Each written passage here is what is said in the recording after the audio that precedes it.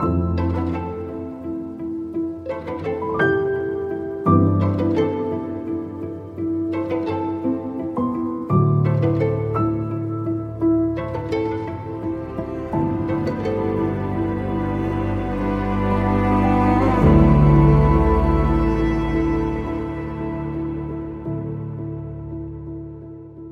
this Holy Week, as you and I journey somehow together with our friend Jesus through the mystery of the cross and the hope of an empty tomb, we are reminded in the words of Dallas Willard in Renovation of the Heart, the body, our bodies, yours and mine, must be weaned from its tendency to always take control, to run the world, to achieve and produce, to attain gratification.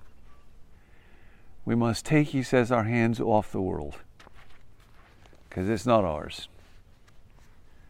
And in this week we remember this. Tomorrow, Nancy and I would love to join you, 7 o'clock Pacific time, live, as we gather to reflect on the wonder and mystery of the cross.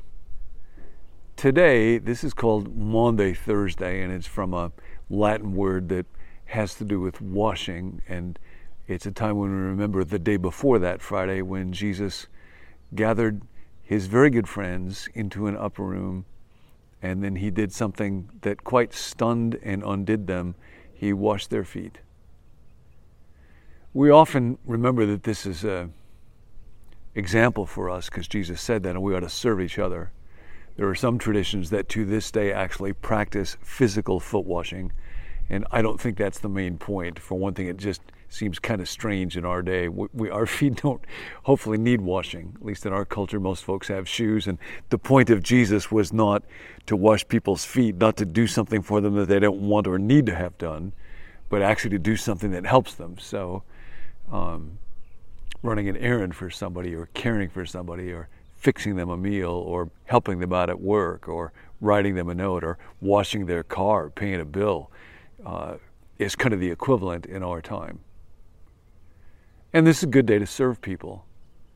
But what I want to do in our time together is recall that Jesus, first of all, did not do that to just set them an example. He says, when Peter says, no, you're not going to wash my feet, Jesus says, if I don't wash you, if I don't cleanse you, if I can't make you whole, then you will not be a part of me, of my movement, of partaking somehow in the redemption of your will and mind and body.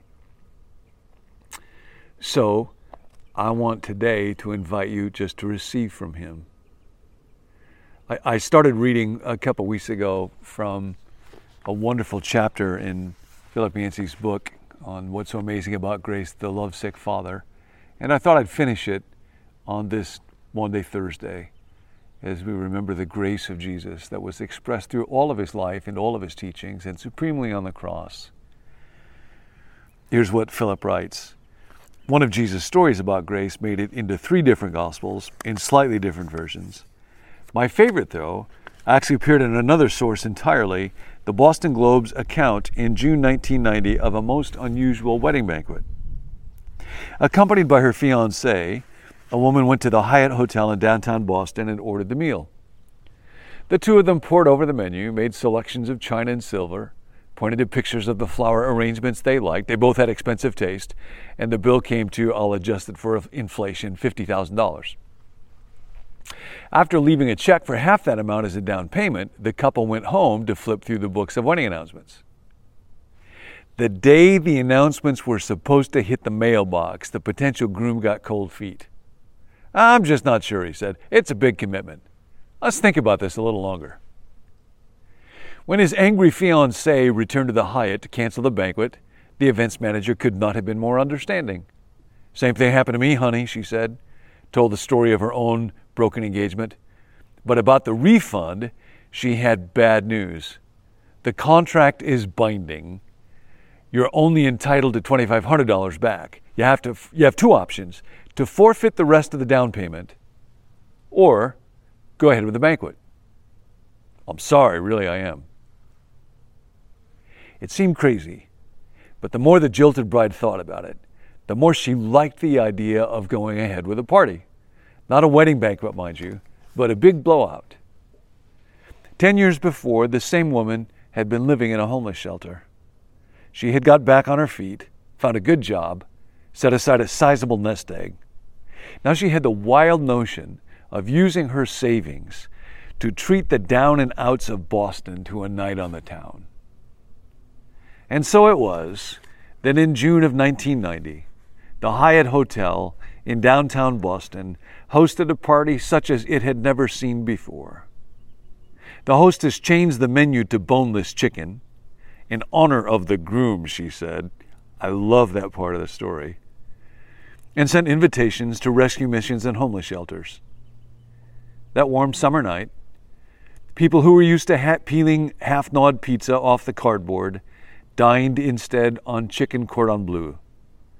Hyatt waiters in tuxedos served hors d'oeuvres to senior citizens propped up by crutches and aluminum walkers. Bag ladies, vagrants, and addicts took one night off from the hard life on the sidewalks outside and instead sipped champagne, ate chocolate wedding cake, and danced to big band melodies laid into the night. Let them come, the Father says. Let them come to my banquet. The house is not yet full. Go out into the highways and the byways.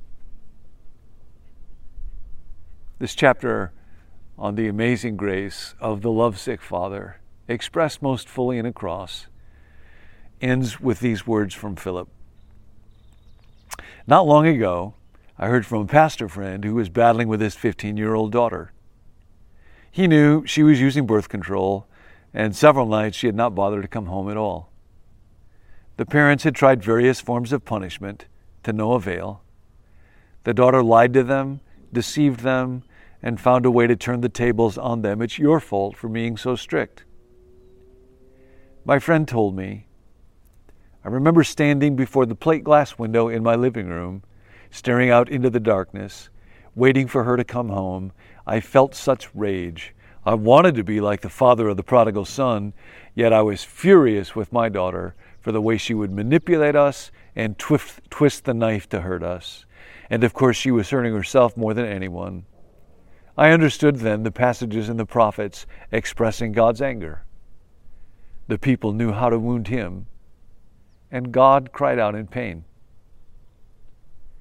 And yet I must tell you, when my daughter came home that night, or rather the next morning, I wanted nothing in the world so much as to take her in my arms, to love her, to tell her that I wanted the best for her.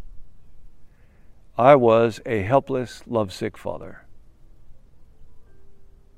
Philip ends this wonderful chapter. Now, when I think about God, I hold up that image of the lovesick father, which is millions of miles away from the stern monarch I used to envision. I think of my friend standing in front of the plate glass window, gazing achingly into the darkness. I think of Jesus' depiction of the waiting father, heartsick, abused, yet wanting above all else to forgive and begin anew, to announce with joy, this my son was dead and is alive again. He is lost and is found. Mozart's Requiem contains a wonderful line that has become my prayer, one I pray with increasing confidence. Remember, merciful Jesu, that I am the cause of your journey. I think he remembers. And that's the prayer. Remember, merciful Jesu. Until tomorrow.